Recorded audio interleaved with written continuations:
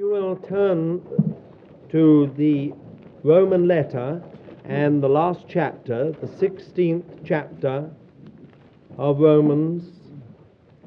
I will read from verse 25 to the end. Romans 16, from verse 25 to the end. Now to him that is able to establish you according to my gospel and the preaching of Jesus Christ, according to the revelation of the mystery, which hath been kept in silence through times eternal, but now is manifested, and by the scriptures of the prophets, according to the commandment of the eternal God, is made known unto all the nations unto obedience of faith, to the only wise God, through Jesus Christ, to whom be the glory forever. Amen. And then in Ephesians chapter 3, the Ephesian letter, chapter 3,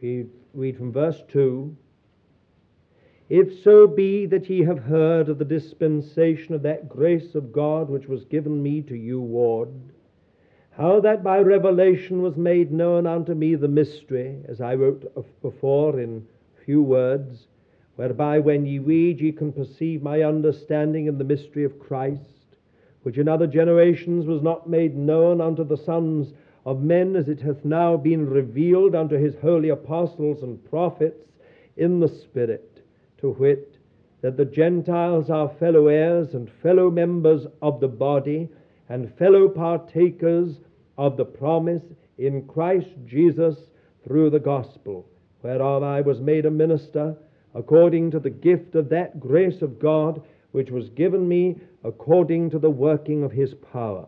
Unto me, who am less than the least of all saints, was this grace given to preach unto the Gentiles the unsearchable riches of Christ, and to make all men see what is the dispensation of the mystery which for ages hath been hid in God, who created all things, to the intent that now unto the principalities and the powers in the heavenly places might be made known through the church the manifold wisdom of God, according to the eternal purpose which he purposed in Christ Jesus our Lord, in whom we have boldness and access in confidence through our faith in him.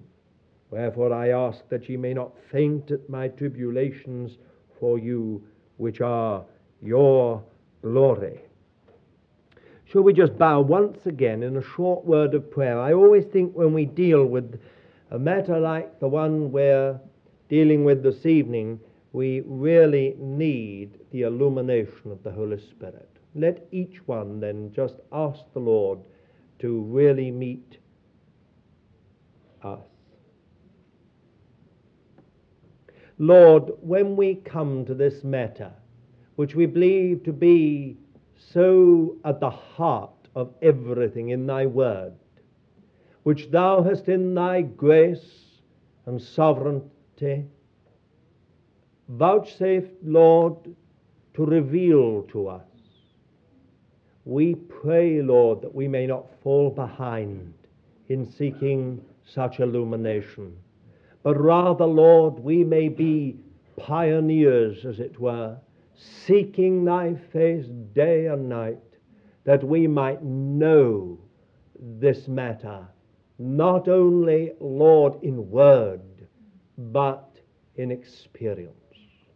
Now, Lord, wilt thou give us special grace for this time? The day has been a tough day, Lord. The weather has not helped.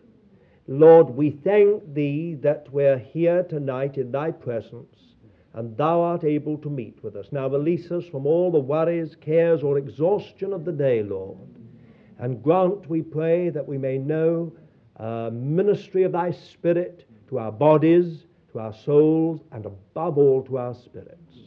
And this we ask in the name of our Lord Jesus. Amen. Now we have, at least I have sought 2 weeks ago to begin to introduce this matter of the mystery of Christ. This that we have read in the passage in Ephesians, in, for instance, verse 4, when the apostle said, whereby, when ye read, ye can perceive my understanding in the mystery of Christ. Or again, in the words of the apostle Paul in Romans 16 and verse 25, when he says, according to the revelation of the mystery, which hath been kept in silence through times eternal. Now, this evening, there's a premium, as usual, on time, even more so tonight, so I really don't want to go over what we said on that Thursday study, that first Thursday study. I can only ask that if you were not with us at that time, you get the tape and listen very carefully to it, because it's foundational to everything else that we have to say. We looked at the word mystery. I must just say this one thing about that the common usage today of the word mystery means a secret for which no answer can be found and for which no explanation is adequate. This is not the way the word is used in the Bible, especially in the New Testament. It is used not of a secret, some knowledge withheld, but rather of a secret which God wishes to communicate. So always in connection with this marvelous word mystery, which is used a number of times, especially by the Apostle Paul, we have the words manifest, understand, received, knowledge of, revelation of. Everything is positive. It's not that it's withheld from us. It's rather, the emphasis is that it is communicated to us. And the way we put it last week was, it is a secret revealed as a privilege to the initiated. And that's how the word really is used in the New Testament. It's taken from those Greek mystery religions where there were initiates into the mysteries, the mystery rites and mystery sacraments and so on, associated with these things. Now the Apostle Paul, by the Holy Spirit, took this word and said every born-again believer is a candidate for divine revelation. That these matters which God for generations and ages hath kept back, hath kept secret, he has now revealed. He has communicated them to us. Now, I would have thought that if there was no other reason for seeking the Lord, it ought to be just that one fact, that you have been born in an age and given, as it were, with your spiritual birthright, the privilege of understanding this mystery. Well, now this evening, I want to ask the question as to what the mystery is. That'll take us all of this evening. And we'll, as the Lord leads us and helps us, we'll look at this matter together. If you've got your Bible with you, you will need it to really search out things. What is the mystery of Christ? It is quite clear that it has something to do with the eternal purpose of God. For instance, we read in Ephesians 3 and verse 11, when he is speaking in verse 9, to make all men see what is the dispensation of the mystery which for ages hath been hid in God, who created all things. 11, according to the eternal purpose which he purposed in Christ Jesus our Lord. So here is one thing. This matter which has been withheld, hid in God for ages, withheld from many, many successive generations, has something to do with the eternal purpose of God, which he purposed in the Lord Jesus. That's the first thing. Now, the second thing is that there's another scripture if you're taking notes of this, and it's chapter 1, verse 9. Making known unto us the mystery of his will according to his good pleasure, which he purposed in him. That is in Jesus. So there again, it is something to do with this counsel of God, which he purposed in the Lord Jesus. Here's the first clue. Here is the second. It is something to do with being the body of the Messiah, with being the body of the Lord Jesus.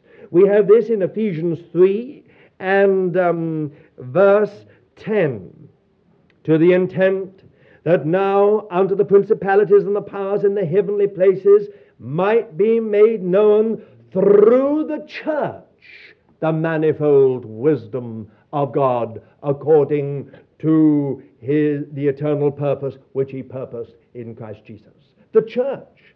Now in chapter 3 and verse 6 we're told, when he says to make, when you can perceive, verse 4, you can perceive my understanding in the mystery, which in other generations not made known unto the sons of men. Verse 6, to wit, that the Gentiles are fellow heirs and fellow members of the body and fellow partakers of the promise in Christ Jesus. So here is a second clue. This mystery of Christ is to do with being fellow members of the body, fellow heirs, fellow members, fellow partakers. It is to do with fellowship, to do with sharing something, sharing him, being the body of God's Messiah, being the body of the Lord Jesus, being the church of God.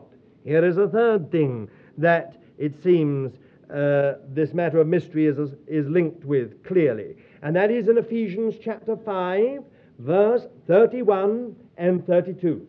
For this cause shall a man leave his father and mother, and shall cleave to his wife, and the two shall become one flesh. This mystery is great, but I speak in regard of Christ and the church. So here is the third thing. This mystery of Christ is to do with the bride of Christ, to do with the wife of the Lamb. Somehow it is associated with those who are called to be his bride, his wife. That's the next thing. And then, lastly, in direct association anyway, it has to do with ultimate glory.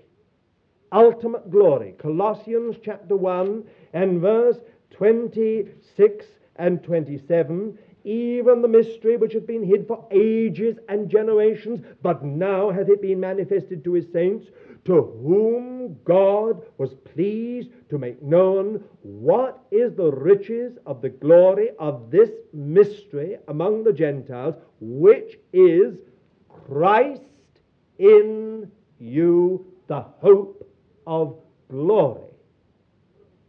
Christ in you, the hope of glory. We have the same thing in Ephesians chapter 1 and verse 12. Remember again about that mystery which occurred just a few verses back. Verse 9, making known unto us the mystery of his will. Verse 12, to the end that we should be unto the praise of his glory. Now, these are phrases which Christians tend to know, the praise of his glory. Christ in you, the hope of glory. The body of Christ, the church of God, the bride of Christ, the wife of the Lamb, eternal purpose. I don't say that we understand them, but if you are a little acquainted with the Bible and you've been a believer for at least 2 or 3 years, generally speaking, these are phrases which at least you know are biblical. They are Christian phrases. They are phrases to do with the gospel of God, with the whole counsel of God. But who understands them? It's one thing to know phrases. It's another thing to understand it. I mean, frankly, I understand, at least I know the word atom.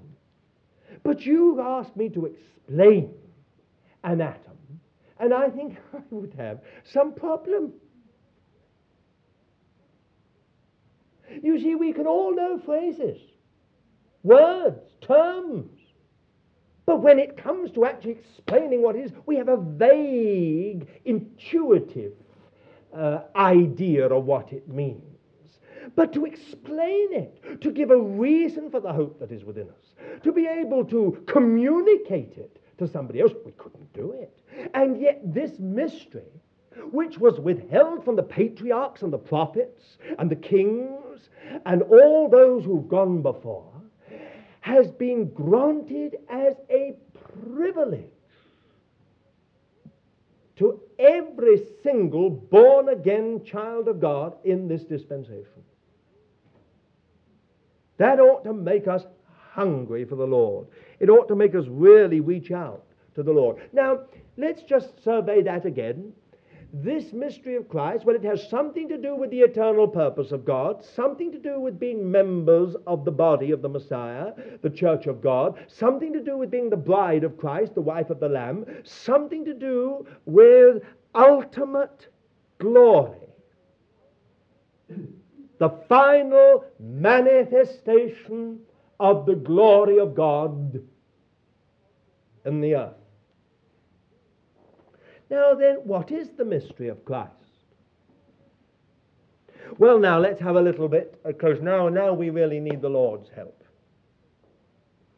God has had a plan, a purpose, from the beginning, from before time's eternal, whatever that means, right in the distant eternity, pre-time eternity.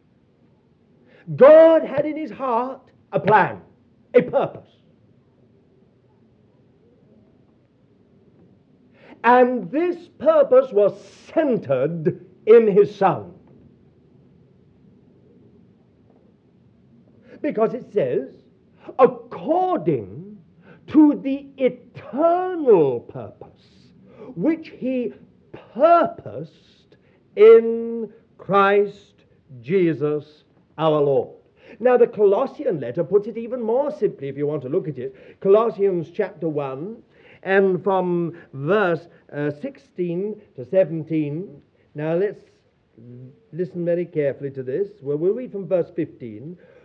Speaking of the Lord Jesus, who is the image of the invisible God, the firstborn of all creation. That is the pattern of all creation. You understand? The firstborn of all creation. Now it goes on. For in him were all things created in the heavens and upon the earth, things visible and things invisible, whether thrones or dominions or principalities or powers, all things have been created through him and unto him. And he is before all things, and in him all things consist or hold together.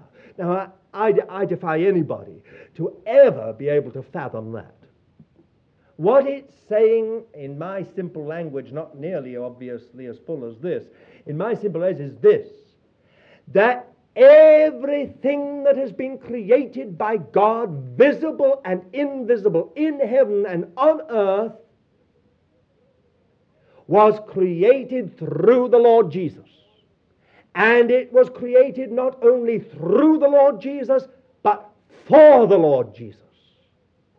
And furthermore, he was before all these things. In other words, he was the pattern for it all. He was the basis for it all. He was the blueprint, if you like, for it all. He was before all things, and in him the whole thing holds together. Well, now you might well ask, whatever's happened? Whatever has happened? Here we are in a country that is anything but an illustration of that. We can hardly say all this chaos just on our little national level is through him and for him. That in him it all holds together, yet in some marvelous way, in spite of the fall, in spite of sin, in spite of the powers of darkness, everything that's been created, even though much has been usurped by the powers of darkness, has still been created through him and for him. And it is the very grace of God that holds the whole together in sin now. God is waiting. Because once God has got the heart of the matter put right, then in the end he will work out to the circumference. So that in the end, when he's got the heart of the matter right, he will work out from that to the far-flung circumference until the whole is renewed. And there is a new creation. As he said in the book of Revelation, behold, I make all things new. But first things first. Isn't it wonderful? You know, some people sometimes say to me, why didn't God finish with it all? Why didn't he just wash his hands of it all? Why didn't he start again? Well, he could have done. There's no reason why God shouldn't, when Adam and Eve failed, to blow them up, finish with them. And we'll start all over again with a new world, no sin, and we'll go on till we get a perfect couple. You know, a couple that really do things. Each time anything goes wrong, we'll blow them up. But I'm not sure that it reveals the heart of God, or the love of God, or the patience of God, or the faithfulness of God, the kind of person God is. You know, his enduring patience, his steadfast patience and love over a world that has gone hopelessly askew is really wonderful. When you think that he is going to, in the end, do something that's going to be the marvel of all the ages to come. I don't know if far out in space, I can't imagine, I know it's speculation, but I can't help but imagine that it must be so. That far, far out in space, there must be other inhabited universes. And I sometimes think to myself that perhaps they never fell. They actually did, in fact, partake of the tree of life. But if that is so, and there is an if, but if that is so, then there is no single universe amongst all those innumerable universes that will be more precious or more marveled at than the one universe that went astray. And God brought back. Now, let's get back to this again. God had a plan, a purpose. From the beginning, centered in his Son. Now, see if we've got another scripture that may help. You see, all these scriptures are what we call deep scriptures. You know, people sort of start reading these, they say, you know, we really are. No, not. If you had a few of the saints saved on the day of Pentecost with you, quite unlettered people, they would probably tell you that they understood these things from the beginning. Perfectly simple.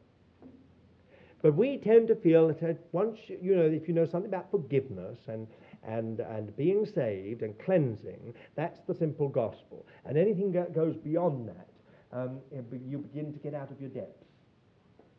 And psychologically, we flounder the moment we start to hear anything else. But it's not so. Listen. Now listen to Hebrews chapter 1 and verse 2. I will have to start with the phrase of the first verse. God hath at the end of these days spoken unto us in his Son, whom he appointed heir of all things.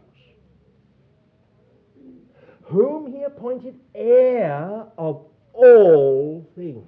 So the Son is the heir of all things. He is the genuine heir. Satan has said that he will inherit. He will take the place of the Son of God. He will be like the Most High. But the Lord Jesus is the true heir of all things. Now that's the first thing about this matter of the mystery. It has something to do with a purpose which was in God's heart right back in pre-time eternity, by which he created the universe and everything that's in it. He created mankind in his image.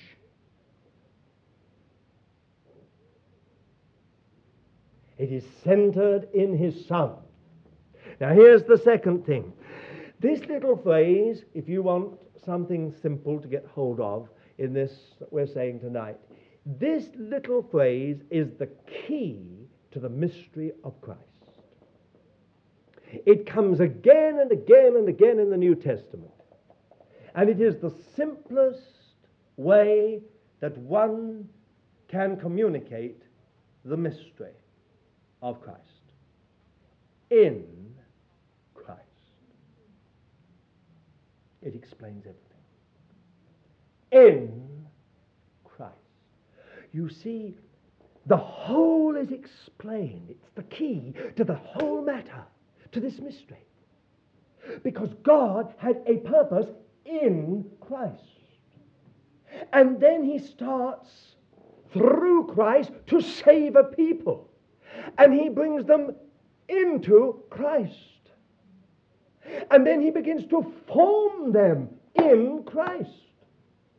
And then from that people he begins to go out to bring a whole creation back into Christ. Let's have a further look at this. Now this word again, this eternal purpose, Ephesians 3 verse 11, according to the eternal purpose which he purposed in Christ Jesus our Lord. Now, you will notice in the New American Standard Bible, it says, according to the eternal purpose which he carried out in Christ Jesus our Lord. Carried out in Christ Jesus. I like that. The Revised Standard Version puts it also very lucidly. It says, according to the eternal purpose which he realized in Christ Jesus our Lord. So it is not only purposed, it's carried out.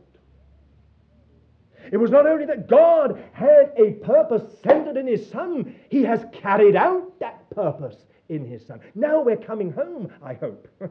You see, if we begin to think, it's been carried out in his Son, well, what about the Gospels? We have 4 Gospels. Somewhere there we must have what he carried out in his Son.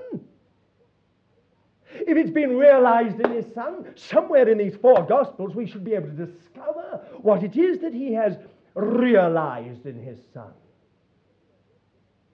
So we have no excuse. And once we get hold of the matter, then we shall be able to go back to the Old Testament prophets and find that they all spoke about this matter. And then we would go on into the letters of Paul and find we have a tremendous exposition of this whole matter. It becomes so exciting. People say they find the Bible boring. Well, of course you'll find it boring. If you sort of, keep to a kind of mundane diet. If you don't really start to ask God for illumination and start to move out of your little water that you're in, you want to launch out. Get out of what you've known up to now and start saying, Lord, there's more. There's more. I want to know what it is. I want to launch out into this. I want to be a Christian with the whole counsel of God, not just a simple gospel. Where is this word simple gospel? It never comes anywhere in the whole Bible. People say that, I preach the simple gospel. Well, they don't preach the gospel the Apostle Paul preached. All the apostles preached. They preached the whole gospel. The whole counsel of God. The Apostle Paul was very, very fiery on this point. He said, I have given you the whole counsel of God. You've been witnesses to it. I didn't withhold anything from you. I gave you the whole thing. You may not have understood it. I don't think for a single moment that church in Ephesus could have ever understood the Ephesian letter, since all of us have had such a bad time with it. I mean, they must have also sort of thought, what is he talking about?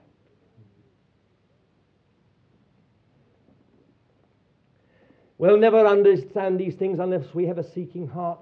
But the whole point of a time like this, a series like this, is to inflame your appetite. It is to sort of give you I know I shouldn't say this, a sherry, to get your appetite going.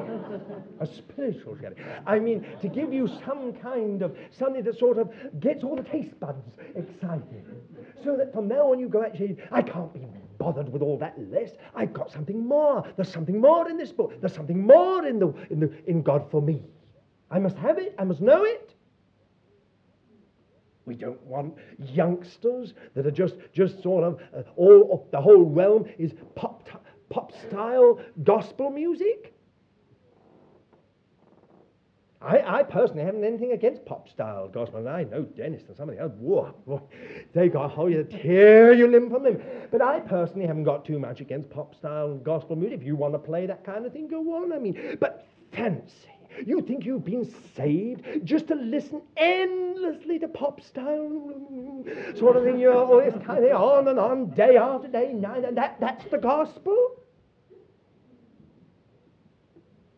I'm not saying that you want to listen to Handel's Messiah day and night, or some Bach cantata, or Mendelssohn's Elijah. I'm not asking you to be all classical, but what I am asking is this: do you see, this gospel has got something.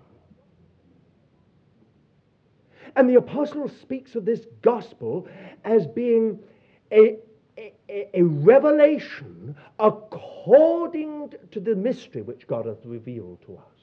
It's to be this gospel is according to the mystery which he hath revealed to us. I don't think most Christians' appreciation of the gospel is according to the mystery which has been revealed. I think it's much, much less than that. So, you see, this is rather wonderful when we think. Now, let's get back to the point.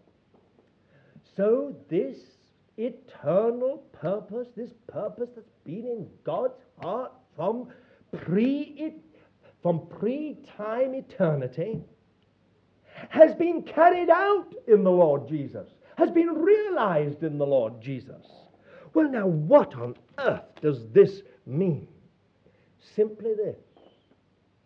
God has found his home in Christ. It's as simple as that. God has found his home on earth in Christ.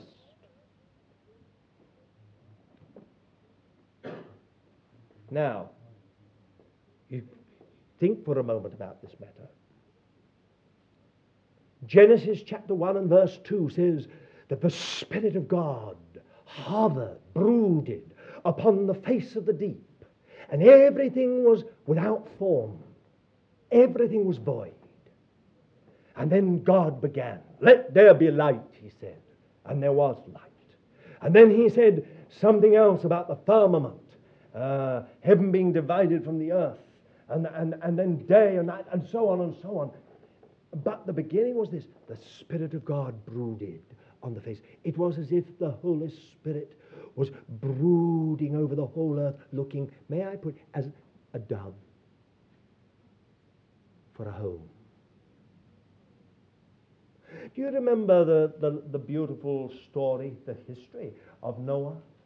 Do you remember at the end of the flood when he let out a raven? It didn't come back. Ravens are very shrewd birds. They are also unclean birds. Of course, it didn't come back. Found some floating dead carrion and sat on it and had a wonderful meal. Then Noah woke up and thought, oh, I was silly to let that bird out. I let out a dove. Now, a dove will not touch anything dead. And the dove flew around trying to find a place to rest, but found none, and came back with a twig in its mouth. You remember? Now, you know, to me, this is like a picture of the Holy Spirit. You see, when he was looking over that whole face of the deep, formless, void, it was as if the Holy Spirit was saying, where is the home? Where is God's home? Where is his resting place? Where is that in which he can come home to be himself? Now, I know this is speaking of God in very sort of Sunday school terms, but we have to. We cannot understand in any other way. And out of that formless void, God created something, but there was no rest for the Holy Spirit. God said, it is good. It is all good. But there was no rest for God. Because God doesn't dwell in natural creation. He doesn't dwell in houses of bricks and mortar or stone. He doesn't dwell in organizations or systems or philosophies. God dwells in human beings. That's his plan. That's his purpose, to come home into human beings, to find his home in the men and women that he created. But he found none. Now, all the way through the record of the Old Testament, the Holy Spirit never came home. Only twice do you find that the glory of God filled something, and the smoke of his presence, even the priests couldn't go into it. And do you remember where it was? In Exodus 40, and the last verses to do with the erection of the tabernacle. And you remember the moment the tabernacle was erected according to the plan which God gave of heavenly things, then that moment the whole was filled with the presence of his glory. And you remember the second time? It is in 2 Chronicles and chapter 7 and the first verses, and it was the temple. When the temple was dedicated after it was built, you will remember the presence of his glory, of God's glory, came into the hole and filled it so that the priest could not stand to minister, and all the people bowed with their head to the ground and worshipped. Now, that tabernacle and that temple was only a figure or a type, a symbol, a Sunday school picture, if you like, of the real thing. And even the little picture, God couldn't hold himself back, if you see what I mean. God knew very well he doesn't dwell in tabernacles made by men. He doesn't dwell in temples or houses that men have made, either in the Old or the New Covenant. But that was a picture.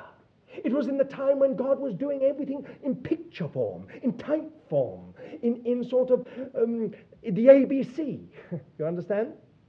And so, even when the tabernacle, it was as if God said, oh, I've waited from pre-time eternity for this.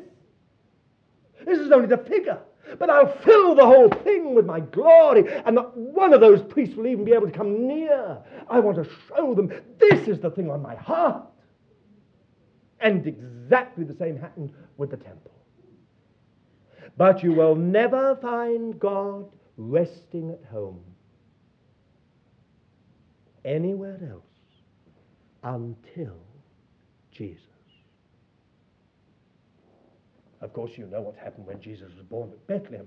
I don't have to tell you that, but you must surely know what happened when he went down to be baptized in the River Jordan.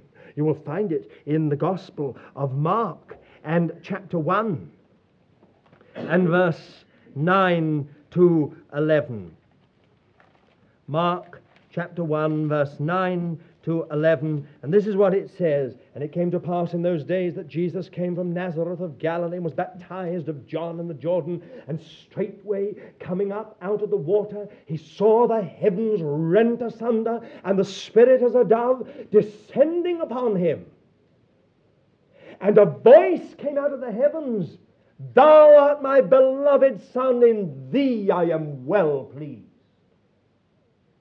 Now, John says in his Gospel, John chapter 1, that John the Baptist said that he upon whom the Holy Spirit comes and remains is he that God had spoken to him of. Do you remember? What does it mean? It means that the Spirit of God, after all those thousands of years of human history, had come home. For the first time, the Holy Spirit found a man, as a man, apart from his Godhead, found a man, Jesus, who was absolutely without sin, and absolutely holy, and absolutely according to the mind of God. And in that moment, he came to rest. And the heavens opened.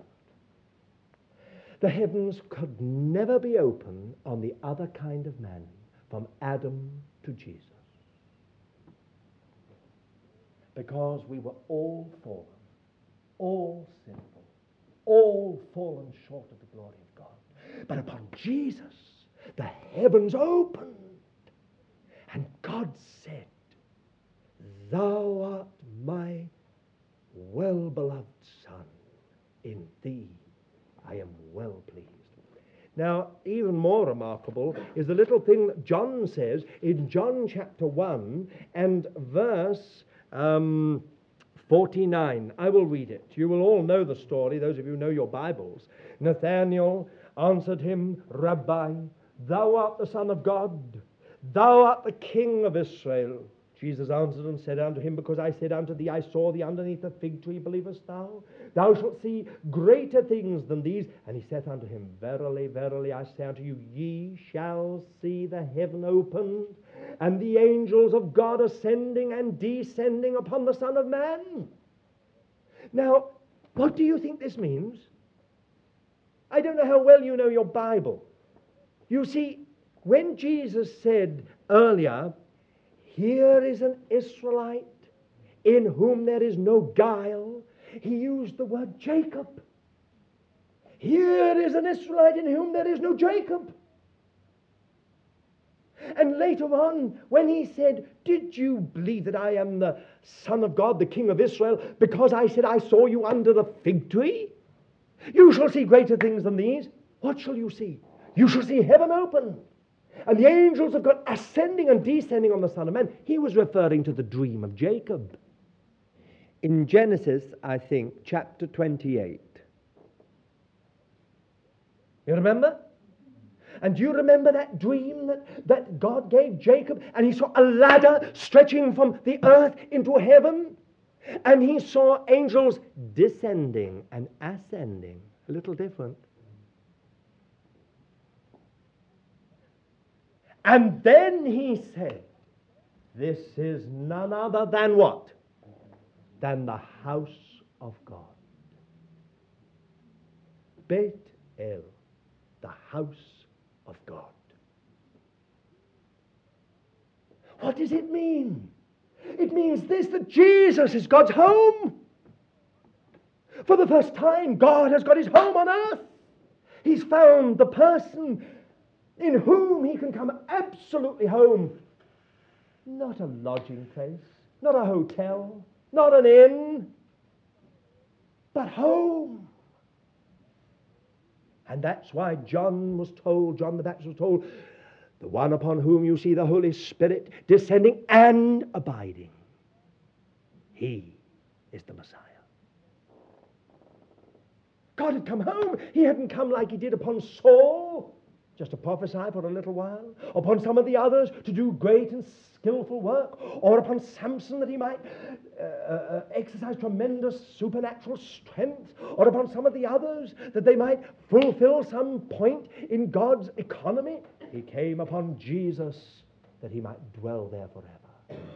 And this is exactly what the Lord Jesus said in John chapter 2 and verse 19. Jesus answered and said unto them, "Destroy this temple, and in 3 days I will raise it up." The Jews therefore said, 46 years was this temple in building, and wilt thou raise it up in 3 days? But he spake of the temple of his body. When therefore he was raised from the dead, his disciples remembered that he spake this, and they believed the scripture and the word which Jesus had said. Now, I don't think that we should just think of it simply as a reference to the personal body of the Lord Jesus just being crucified, buried, and raised. Jesus said, "This body, this being of mine, is the temple of God. It is the house of God. Destroy it, and in 3 days I will raise it up. Now listen, you're very near to an understanding of the mystery of Christ. If you followed me even very, very weakly up to this point, if you can take the next step, you're there. In 3 days, I will raise it up.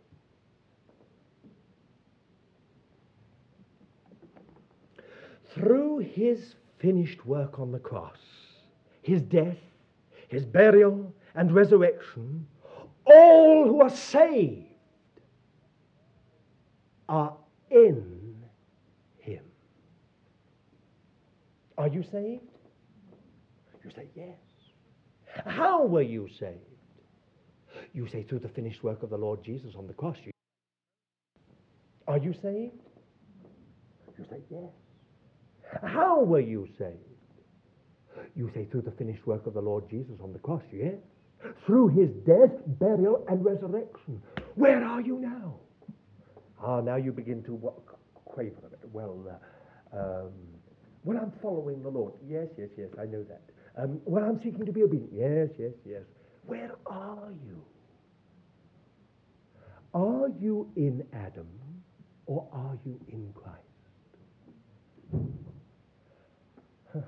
Are you in the first man or are you in the second man? Are you in the old man or are you in the new man? Are you in the old creation or are you in the new creation? Now you begin to get it. If you've been saved, you are in him. And now we begin to see something tremendous. We begin to see, now, thank God, if we are in him, we are in the home of God. We've come into the home of God. We're part of the home of God. Well, it should make you dance with joy. On a miserable night like this, strike-ridden, and I don't know what else, a world falling to pieces, and here this is what God has done for us. He has brought us to the place where we are in his Son. And if we are in his Son, then we are in the house of God. We're in the home of God. Now, just wait. Let's get this a little more. What did the Lord Jesus say in almost one of the very last messages he gave? It's recorded in John. It was given after the Passover feast, somewhere between that upper room and Gethsemane. Do you remember? I am the true vine. My Father is the husbandman. Then he went on and said, abide in me, and I in you. That word abide is beautiful. He didn't say, fight to get in me, and I'll fight to get in you. Strive to get into me, and I'll strive to get into you. He didn't even say more graciously, strive to get into me, and I will graciously abide in you. He said, abide in me, and I in you. Abide is really remain. If you can't remain if you're not already there. You understand? How can you stay if you're not already there in the place? If I say, remain in the library, you must already be in the library. If I say to you, go to the library and remain there, that's different. But if I say, abide in the library, it means you're already in the library. You understand? So here we have something simply wonderful. The Lord Jesus said, I am the true vine. I am the vine, you are the branches. Somehow or other you're in me, you're part of me. You come home to me. You and I, we share one life.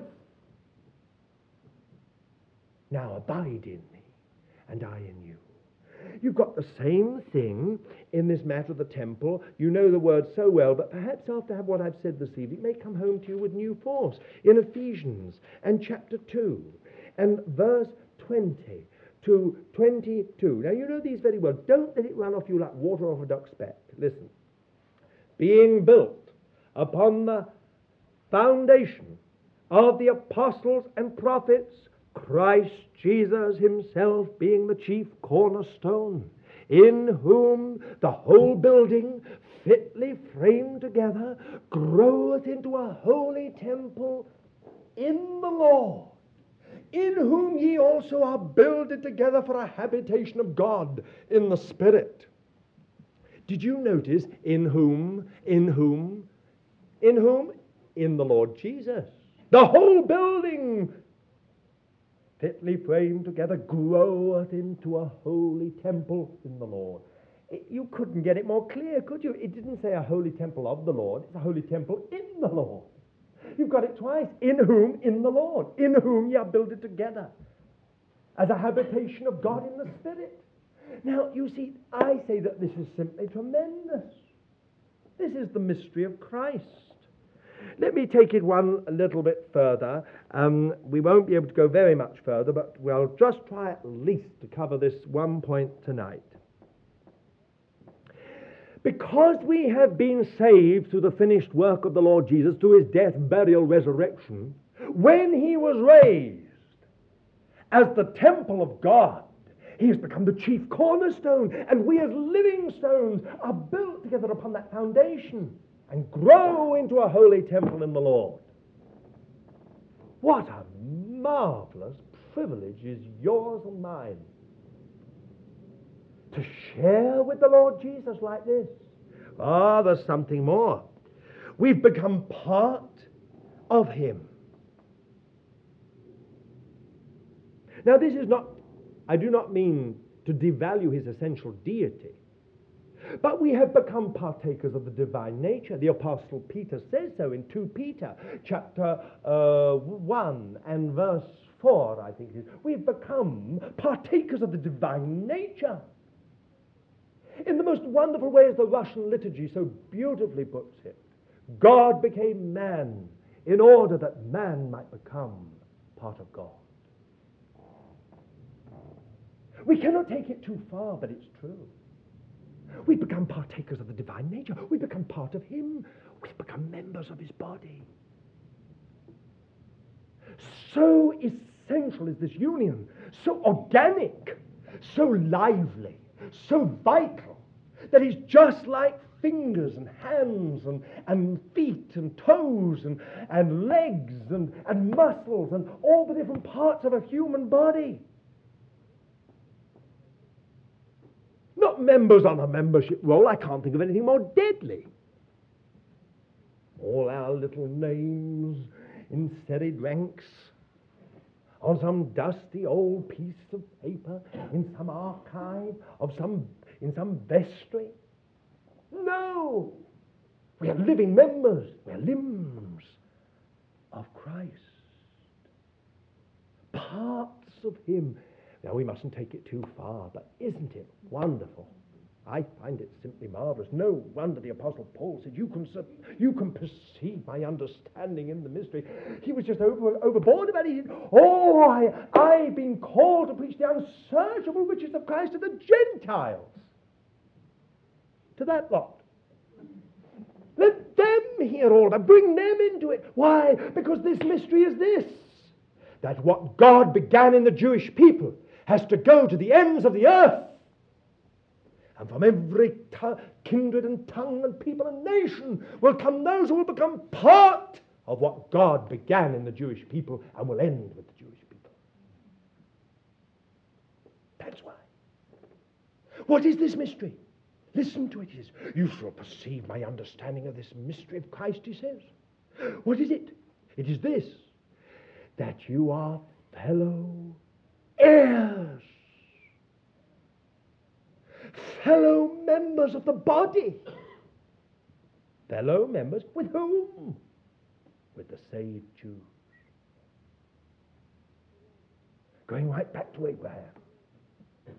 Didn't the Lord Jesus say, without any, he said, there shall come a day when they shall come from the west and from the south and from the north and from the east, and they shall sit down in the kingdom of God with Abraham, with Isaac, and with Jacob. Then people immediately say to me, I shall say something more about this in the next Thursday time we have, people will say to me, yes, but just wait. The Lord himself said, the least in the kingdom of God is greater than John the Baptist. Quite right. In privilege. Get that clear. It doesn't mean for one single moment that John the Baptist is of less spiritual character than most of us in this room. He is a giant spiritually. This disgraceful teaching that's gone around. Abraham, Isaac, and things are all petty little characters because they were under the old covenant. I never heard such nonsense. Because when you come to the city, you find there are 12 foundations and 12 gates. And there are the 12 apostles and the 12 tribes, the patriarchs. No. It means, now here is your responsibility. John the Baptist didn't have 1/10 of the privileges that are yours. Not 1/10. I would go further. Not even 1% of the privileges that are yours. You have the gospel law written on your heart. You have the Holy Spirit given to you. You have all the mysteries unveiled to you. John the Baptist had none of them, nor did any of the others. Yet they overcame. It says in Hebrews 11, and have become inheritors of the promise. Dear friends, this should shake us up. Do you think that God is going to be pleased that he has scattered these privileges, poured them out upon us, and we've squandered them? No, not at all. Now, come back to this matter. You see, it is really very wonderful. We've become part of the Lord Jesus. This is our privilege. This is the mystery of Christ, hid from other ages and generations, now made known to us. That we are members of the Messiah. Oh, those others longed for the Messiah. They looked for the Messiah. They saw him as some divine figure that would come to the people of God and would bring righteousness and salvation and deliverance and set up the kingdom of God and the throne of God. But it was never revealed to them that those whom the Messiah would save would become an integral part of himself. That was hid. But not to you. You may be the most unworthy child in the kingdom of God, but to you this mystery has been communicated. Well, now, you see, as usual, the clock is beating us, but you see, this is what it means when it says that we are to be his bride. We are to be his wife. I've read that Ephesians 5, verse 31 and 32. For this cause shall a man leave his father and mother and shall cleave to his wife, and the two shall become one flesh. This mystery is great, but, says the apostle, I speak of Christ and the church. And when you read the whole of this passage about husbands and wives, we suddenly find that the apostle Paul has really got Christ and the church behind the whole thing.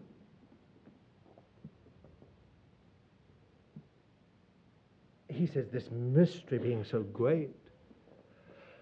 Now, I know it is no longer fashionable in these days of women's lib to speak of Genesis 2 and the way that the woman was created.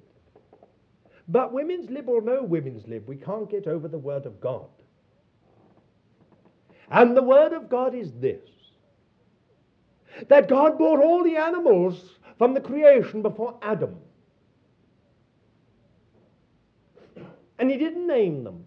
He stood aside and let Adam name them. I find that very interesting. Why didn't God create? Why didn't God say, now this coming up is an elephant? Elephant, Adam. This now coming up is a giraffe. Giraffe, Adam. And Adam would say, giraffe. But what was the Lord doing? The Lord never named them. It was as if he was saying, Adam, I have created you without sin, but you are not complete. And I want to bring this incompleteness out of you. I want to see if there's any one of these animals that you feel you could settle down with. Now, that may seem very disgusting to you, but that's really, even the ape when it went by. After all that, I might have said, oh, well. It's the nearest to me, and some people tell us that it's supposed to be almost, Even the orangutan, as it went by. But Adam said, no, Lord, we'll call that an orangutan. And said, goodbye. And then it says, and here it is in Hebrew, there was no helpmeet for him. But the Hebrew is very beautiful. There was nothing that answered him. Nothing that answered. That's the key to it. There was not one of those animals. He could keep them. He could keep them as pets. He could admire them. He could marvel at them. He could see the glory of God's creation in them. But they didn't answer to him. Then God put him to sleep and opened his side and took out flesh and bone and created woman and closed his side. And then man awakened. And God said, now what about this, Adam? And Adam said, oh, this is me. His name was Ish in Hebrew, but he called her Isha. Me again? It's me again? Not me, and yet me. The opposite end of me. The other side of me. The other half of me. Do you understand? You getting it?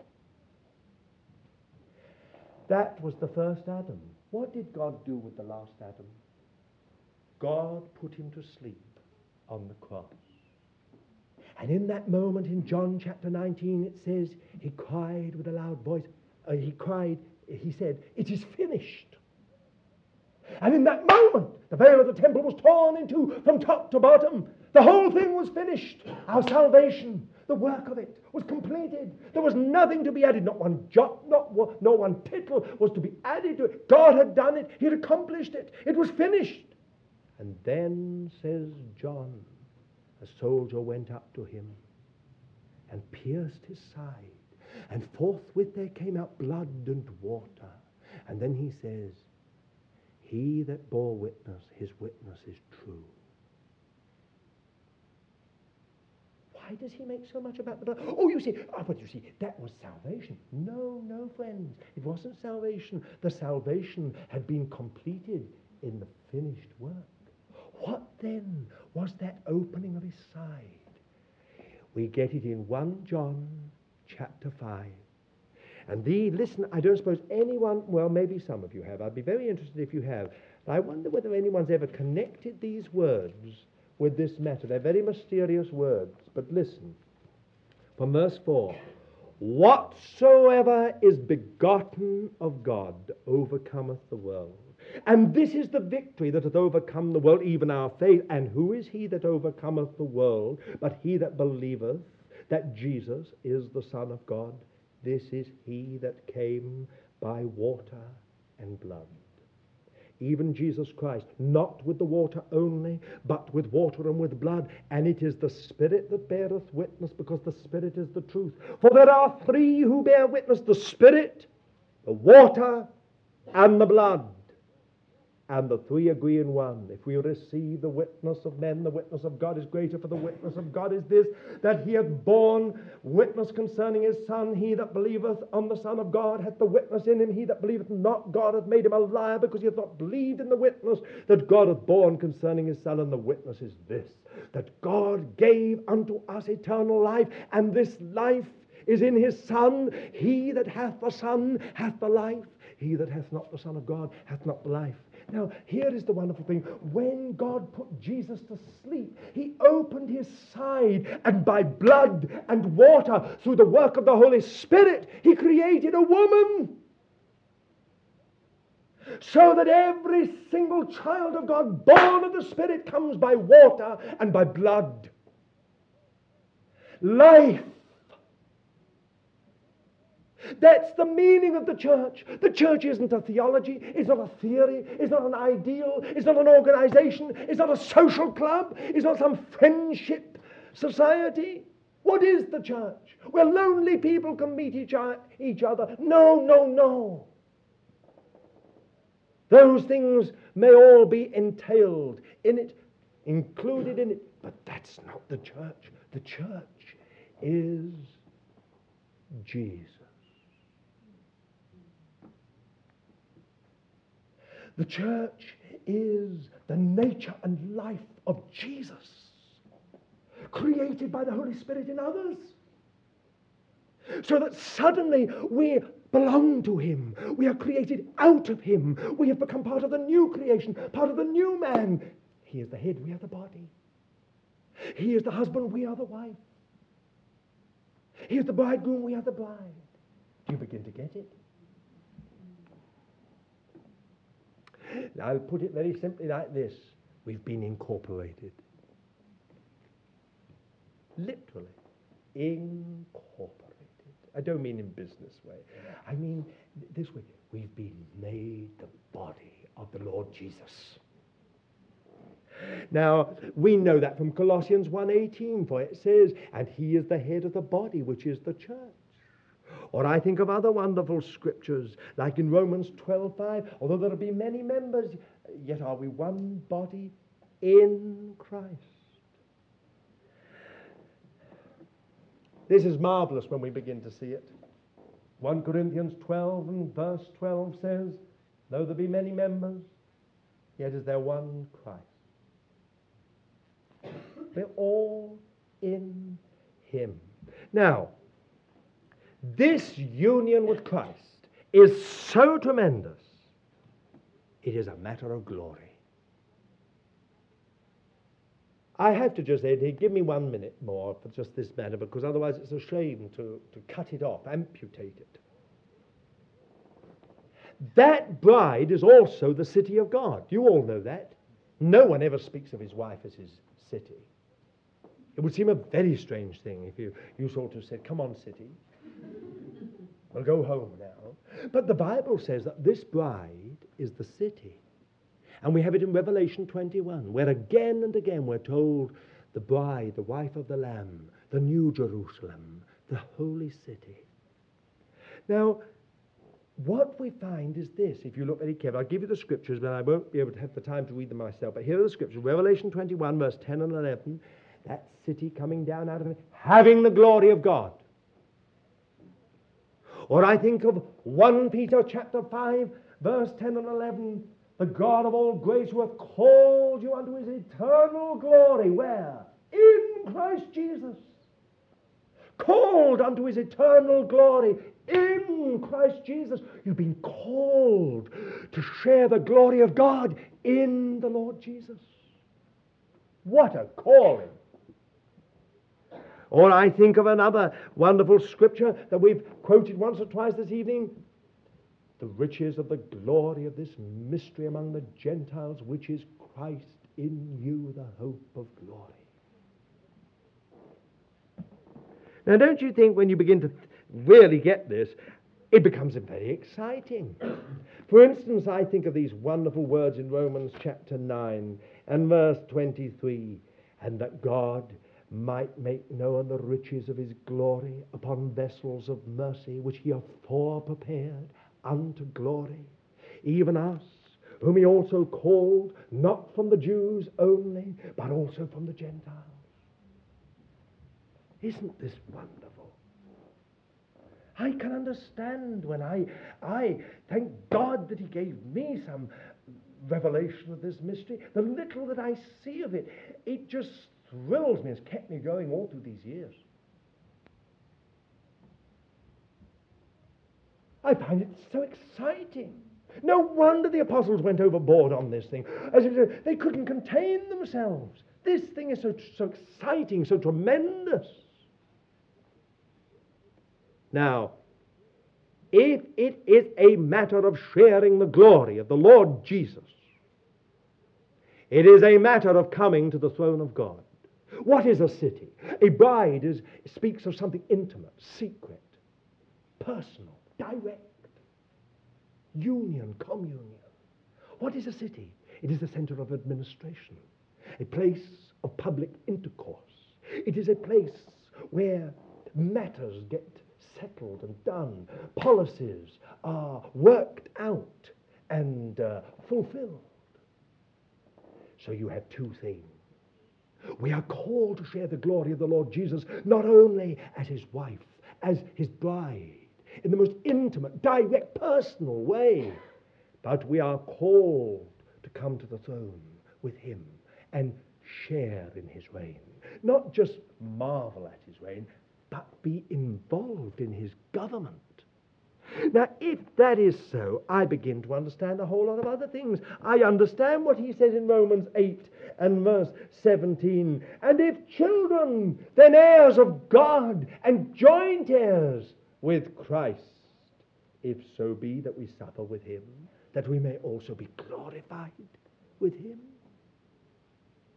Or I think of those words of the Lord Jesus, to him that overcometh, in Revelation 3 verse 21, to him that overcometh will I grant to sit down with me in my throne, even as I also overcame and sat down with my Father in his throne. Well, dear ones, you see, a matter like this can't just take a few moments, can it? It's for this, listen carefully, because there are some heresies on this and I want to be very careful. It is for this revealing of the sons of God that the whole natural creation longingly awaits. Did you hear that? It is for this revealing of the sons of God. Get it right. Not the children of God, the sons of God. Oh, but you say you can't make a distinction between children and sons. No, in one way, but yes, in another. We are all sons of God through faith. But a babe cannot sit on a throne and reign. Practically. Right? A babe, a child, cannot take over a family business or the family estates, can it? You know, a father may say, so-and-so's my child. But when the child has grown up to full discretion and maturity, I've never heard a father say, so-and-so's my child. He says, so-and-so's my son. Now, when that son was a baby, he was still a son, wasn't he? You get it? When he was a baby, he was still a son. So, of course, it's quite right, he was a son all the way through. But sometimes the Spirit of God uses this word son to speak of some maturity, some growth, a reaching of a certain point of growth. What the Scripture calls perfection. Very unfortunately misunderstood in some quarters. I like the word maturity much better. But you see, if you look at Romans 8, keeping again in Romans 8, we've just read that verse 17, joint heirs, heirs of God, joint heirs with Christ. Then listen to this. For I reckon that the sufferings of this present time are not worthy to be compared with the glory which shall be revealed to us, Lord. For the earnest expectation of the creation waiteth for the revealing of the sons of God. Now, your New American Standard Bible, I think, puts it even more clearly. If I may just read it to you. This is how it puts it. For I consider that the sufferings of this present time are not worthy to be compared with the glory that is to be revealed to us. For the anxious longing of the creation waits eagerly for the revealing of the sons of God. For the creation was subjected to futility, not of its own will, but because of him who subjected it, in hope that the creation itself also will be set free from its slavery to corruption into the freedom of the glory of the children of God. That's the whole. Now listen. For we know that the whole creation groans and suffers the pains of childbirth together until now. And not only this, but also we ourselves, having the first fruits of the Spirit, even we ourselves groan within ourselves, waiting eagerly for our adoption as sons, the redemption of our body, the revealing of the sons. What does this mean? Very simply, there is a sense in which that long-awaited day cannot come unless the Lord has the required number for his eternal government. Did you hear? Do you think God is so stupid, so senseless, that he who has created a brain and given us intelligence would do something quite opposite?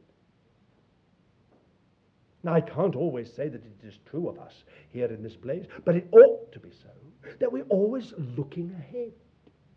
We are seeing, within a year or two, this and this is going to happen, and unless we are prepared for it, we're going to be undone. God gave us brains. God gave us intelligence. God gave us a kind of ability to at least weigh up the pros and the cons of a situation, to understand it a bit. Do you mean to tell me that God is going to willy-nilly bring the day in when he hasn't got those people who can form an administration in the new heaven and the new earth? Wouldn't that be just to start the whole cycle all over again? No. That's why it says the natural creation waits the revealing of the sons of God. These aren't just children. These are children that have grown up. This is the mystery of Christ. And you see, when we come back again, if the Lord will, we shall go on and we shall talk about this now, begin to talk about it more in the whole matter of the practical side. God doesn't give light so that we may compromise, that we might contradict it in practice. If God reveals a matter like this mystery to us, it's that you and I might have the obedience of faith. Did you hear those words in Romans chapter 16 with which we began? We'll end with them. Listen again, and may God bring you to this place. Now to him that is able to establish you according to my gospel and the preaching of Jesus Christ, according to the revelation of the mystery, which hath been kept in silence through times eternal, but now is manifested, and by the scriptures of the prophets, according to the commandments of the eternal God, is made known unto us. For what? For the obedience of faith. That's why God sometimes doesn't communicate this mystery to some people. There's no obedience of faith. God never casts pearls before swine, lest they turn and trample it underfoot. Lest they take the thing and sort of say, pressure of circumstances, we'll do this and this, and contradict the light God has given.